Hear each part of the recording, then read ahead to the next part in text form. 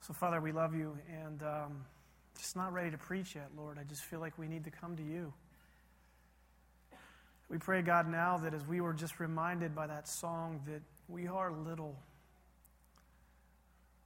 that in the grand scheme of all of creation, we are but a speck of sand on the beach. But God, to you, we are significant. To you, we matter. And so, God, I pray now in this moment that you will speak to our hearts, that you will prepare our ears and our hearts to hear what you want us to hear. For each one of us is in a different place, in a different scenario, in a different situation in life right now, God. And I just feel in my heart that you want to speak to somebody this morning through these words that Jesus taught us. And so, God, help us to be still when we need to be still. Whatever the thing is that's on our heart that may be keeping us from truly being present in this moment, pray that you would convict us of that right now.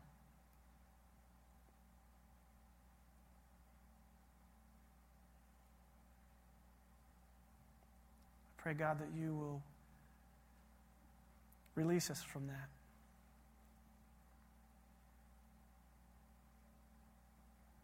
That you will calm our spirit and still our heart so that we can hear what you want to say to us. We thank you, Abba, for providing a will for each one of us, your will. And we pray now, God, that you would give us our sustenance. In your name we pray. Amen. So there's a story that I heard. It comes out of World War II. And this is a story that I know I've shared it in the sanctuary, and some of you may have already heard it. If you have, just deal with it, because it's a good story. We're in our series in the Lord's Prayer. And this week we're talking about, give us this day our daily bread. And as we've said over the past several weeks, every single word that Jesus teaches us to pray is very specific, very intentional. If you remember a couple of weeks ago, Pastor John taught us about how we have an Abba, a daddy, a God in heaven who loves us, who looks at each one of us as his children. He desires to be in a relationship with us. He desires not only to be in a relationship with us, but as we learned last week, that he has a plan for us, a purposeful, intentional design to us, and that it's by his will, not our own. And so this week, we come to, if you have your Bible, you can turn to Matthew 6 with me. We come to this phrase that Jesus teaches us. He says, give us today our daily bread. Now, when we look at that, we can quickly just look at that and say, that's God talking about providing for us. Well, that's true. But we're going to go a little more in depth with it this morning. So there's a story that spread from soldiers who were coming out of, I'm going to lower this if that's all right with everybody. They were coming out of the Battle of the Bulge, which took place in the Ardennes forest. And apparently there was a woman who lived there in its community that was quickly growing smaller and smaller because of the war-torn region. Next door to her lived a man who was very outspoken about the fact that God was dead. He didn't believe in God, and she was, in fact, an idiot for even praying to God.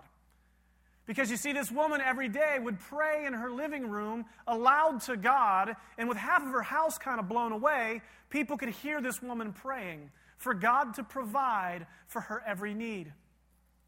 And the man every day as he walked by to go do his daily chores, he would hear this woman praying, thinking, she's out of her mind. And he would get frustrated because she would have enough bread, she would have enough milk, she would have what she needed every day. But as the battle went on, the community became less dependent on one another because the community was ceasing to exist. And not only was the community ceasing to exist, the provisions that were coming in on a regular basis began to cease to exist. So the older woman, unable to go out and fend for herself, quickly saw her pantry and her supplies dwindling short. But every day, the grumpy guy would walk across to see that woman praying on her knees, praying for the people around her, praying for God to provide for her. And every day that this man walked by, he got more angry, and he got more angry. She is an idiot. I can't believe that she is even thinking God is going to answer her prayers. Has she not seen the world that we live in today? And so finally he remembers walking by one day, and the woman was praying aloud, God, I need you. I have nothing left. I have no food. I have no milk. I have no water. You are the only thing that can provide for me now, God. And kind of in a snickering way, the first day that the man heard this prayer, he walked on by thinking that's what she gets. The next day, as he heard her on her knees again, foolishly praying, God, provide, I have nothing left, he threw an insulting comment her way and walked on by. On the third day, he sees her again, there on her knees, providing. Now she's a thinner, older woman because she has nothing. But she faithfully prays aloud to God, provide for me, God. I know that you will provide for me. And so the man, in this enraged moment, decides, I'm going to prove to this woman once and for all that God is dead, God is not real, and she's going to come to her senses. So he goes and he travels a great distance, and he collects some eggs, he collects some milk, he collects some bread, and he gets all this grocery stuff, and he climbs up on the woman's roof as she's praying, and one by one he begins to drop the groceries down what's left of her chimney. And he's up on top of the roof laughing as he hears the woman praising God every time he drops something down the chimney. When he dropped the last grocery down the chimney, he came down, he opened the woman's door and said, "It proves to you right there how dumb you are, because I'm the one that provided that food, not your God." And she politely looked back at the man and said, "But I still have the food, don't I?" And in that moment, that man gave his life to God because he had just been used as a tool of God. So what does it mean for us to truly be dependent on God for our daily sustenance, for our daily bread? Have you ever been hungry? Have you ever truly been in a moment in your life, and some of you will be able to say yes, where the only thing that you could do is depend on God or depend on others? It's a very humbling place to be. I remember having my shoulder reconstructed, and people sitting in this room came to my house. My wife was one of them. They came to my house and changed my ice machines and fed me. And I'm going to tell you right now, when you're sitting there unable to feed yourself, completely at the mercy of the people around you, you discover how beautiful God is. People cared for me. They fed me. They clothed me. They cleaned me. It was very humbling to have the people of God care for me in that way. But it was even more humbling to realize just how broken and insignificant and how much I can't do this life on my own. Every single one of you is a train wreck, and so am I. But it's okay, because we have a God who has a plan that is not a train wreck. We have a Savior who came to this place to save us. And so here we look at these words that Jesus teaches us in the Lord's Prayer. And he says this: "Give us today our daily bread." There's 3 complete sermons in that statement. And I'm not going to go into all the details. I wish I could. But I'm going to break this down for us in 3 ways. When it comes to our prayer life, remember what Pastor John said? It's a conversation between you and God. It's not about the significant, awesomely good words that you can use. It's about you having a conversation with God. He desires for you to come to him. And so when Jesus is teaching us how to pray, one of the things he points out is you have to ask.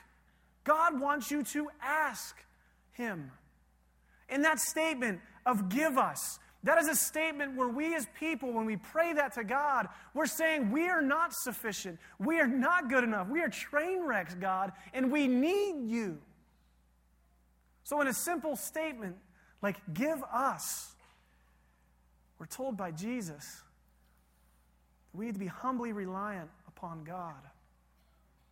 Because after all, he does say in Matthew 7:7 that if we ask, we will receive.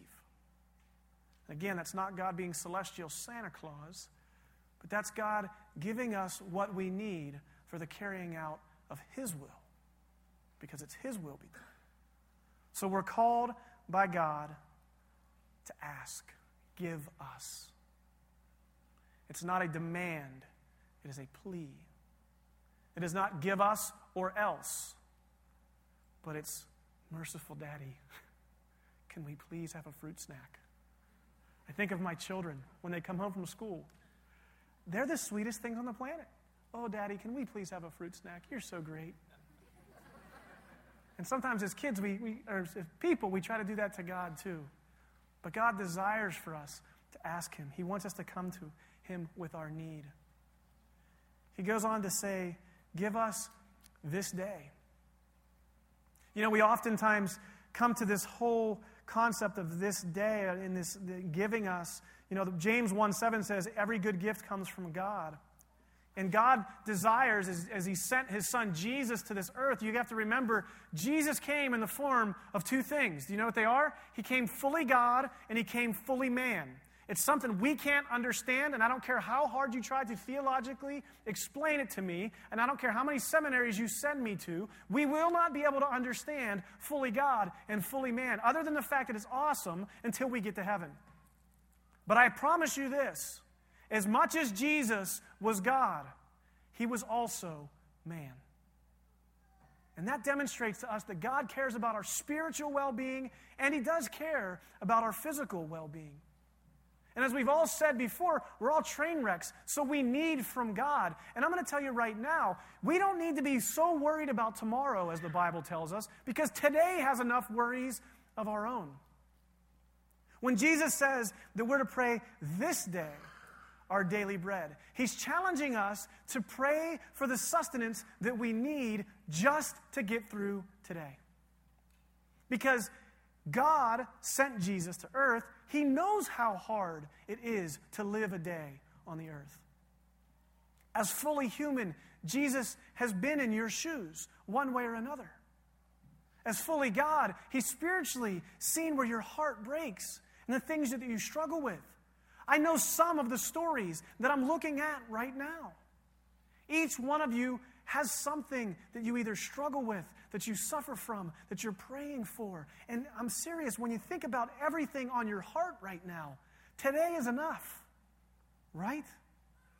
Sometimes we go to sleep at night and we look back at our day and we go, how did we get through that day?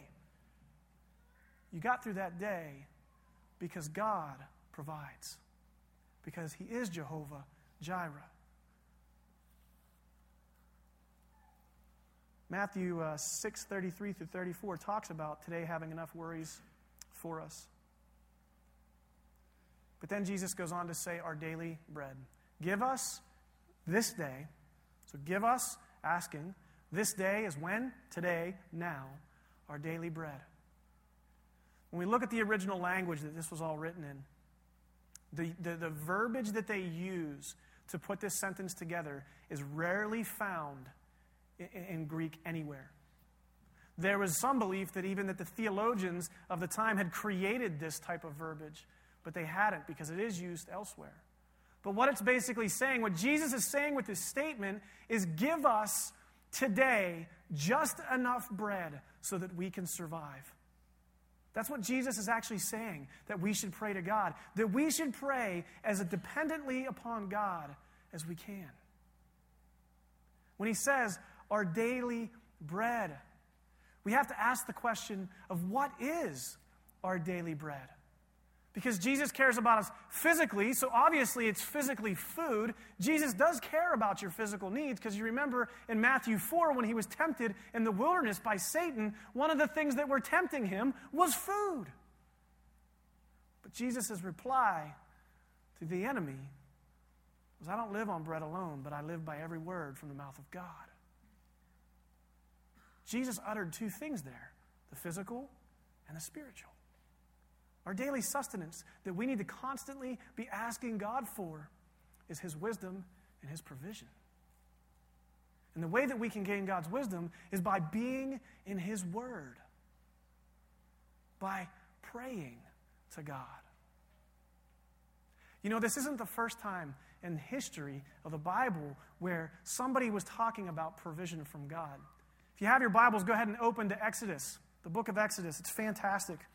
They've made several good movies out of it and several bad ones. But we're going to start in Exodus 15, verse 22. See, Israel had been set free from Egypt. They were captive, they were slaves in Egypt, and God, through Moses, set them free.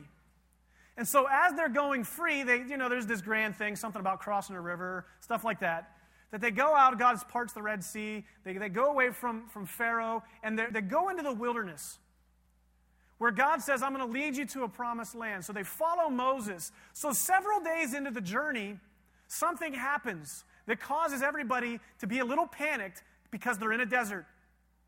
They run out of water. So here the Israelites are. God just miraculously delivered them from the hands of Pharaoh, and they're now in the desert without water. If you've ever been in the desert without water, you know this is bad. So they begin to grumble, and they begin to moan. The story doesn't get much better because what happens is they find an oasis. Now, I want you to imagine if you're in the desert and you're so parched that you feel like you're going to die, and you come up and there before you is this beautiful oasis with palm trees and great music playing like we see on TV. They come up to this oasis, and then they realize that the oasis they've come to is a place called Mara, which in that language means bitter. And the people come to the realization that if they drink from this water, they'll in fact die. And so, wandering around in the desert for like a week, they're parched, they're gonna die from not having any liquid in their bodies. They're getting angrier and angrier, not only at God, but at Moses. And I love what happens here because there's this sustaining substance that has had this bitterness injected into it, that has made it poison. And so what does God do? God grabs Moses and He says, Moses, I want you to grab that tree over there, and I want you to throw it into the waters. And when Moses throws this tree into the bitter, life-giving sustenance stuff, what happens is that tree takes all the poison out. It takes all the bitterness out of the water. And the Israelites can now drink and be filled. You know, God did that for us too. Because when sin entered the world, it made the waters of life a very bitter and deadly place. But not just for Moses and his people, but for us too. God took that piece of wood in the cross of Calvary, and He threw it into the waters of our lives. And all the poison, all the death, all the hurt will be sucked out of our lives through the cross of Christ. Isn't that a beautiful parallel? That God cares about our sustenance physically and spiritually.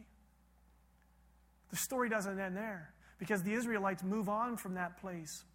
And it's about 6 weeks into the journey when all of a sudden food starts to run out. They've survived. They've seen God do amazing things. So instead of just going to God and saying, Lord, provide, they start grumbling again. So God goes to Moses, look, I'm going to take care of you. I need you to trust me. I'm going to send a flock of birds. Oh, yay, thanks, God. We're going to send a flock of birds, and what they're going to do is they're going to show up, and when they leave, I'm going to provide. Trust me. He says, there's going to be a substance that's going to develop on the ground. And in my mind, I keep thinking of cornflakes showing up on the ground. These frosted cornflakes are going to show up on the ground. And so what happens is you're then going to go out, and I want you to only take enough of this, we'll call it manna, which is actually, in that language, it means, what is it? That's great, right? If you don't know what it is, name it that, okay? So they go, and this manna substance is going to be all over the ground, and when the birds leave, you can go and you can eat it. And what's amazing about manna is it's said that whatever the substance was, it tasted good, and whatever it was, it had enough sustenance in it to simply make it through one day. Think about the faith that it would have to take to only know that you have enough food for today. And then for this knucklehead Moses to say to you, there's going to be tons of manna laying around everywhere, but you're only allowed to take what you can eat for today. Don't save any of it. And those that did save it, they found that it quickly spoiled and turned to maggots and was gross, and I'll spare you the details. But God provided for them enough sustenance for that day. What's really tragic is there's some people that have said that the kind of the circular journey that the Israelites were on in this desert actually could take you 6 days to 6 weeks to actually complete. Do you know how long they wandered in the desert? 40 years. Listen to what I just said to you. I will provide for you, says God. How much faith would it take for us not to simply believe for one day, for 2 weeks, or for a couple of months, but for 40 years? God provided for them daily sustenance, the very gift of life. In a desert with no water, in a desert with nothing, completely lost, without that daily sustenance from God, they would have died and perished. But God made a promise. God showed up for his people, and God provided. It's a fantastic story. I encourage you to read. I think it's Exodus 15 and 16, if you get a chance. It's fantastic. Read it. It's amazing. And then all throughout history, God has provided for his people. And then in our words of the Lord's Prayer, Jesus says to us, "Give us this day our daily bread."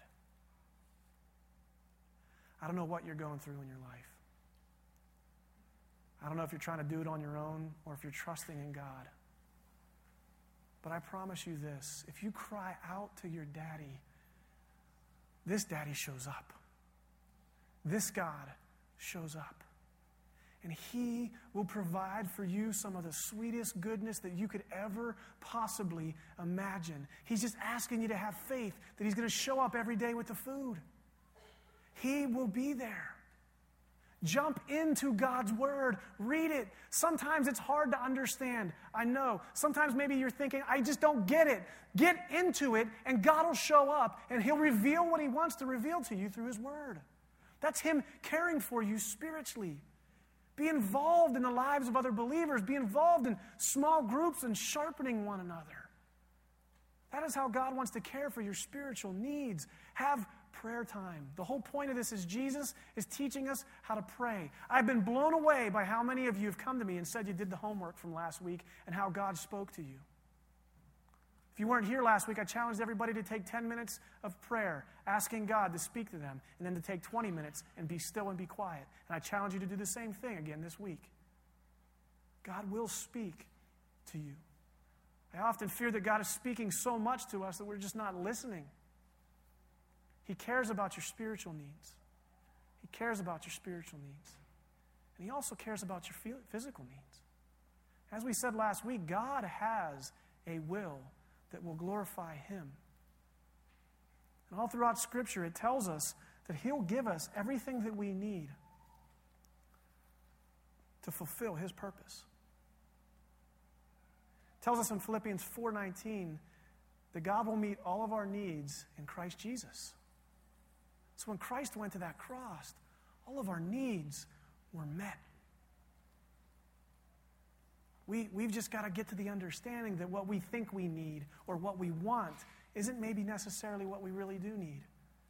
So thankful for David's story and so many of your stories. You probably have so many similar stories to be able to share that you didn't think God knew what he was doing, but really he did.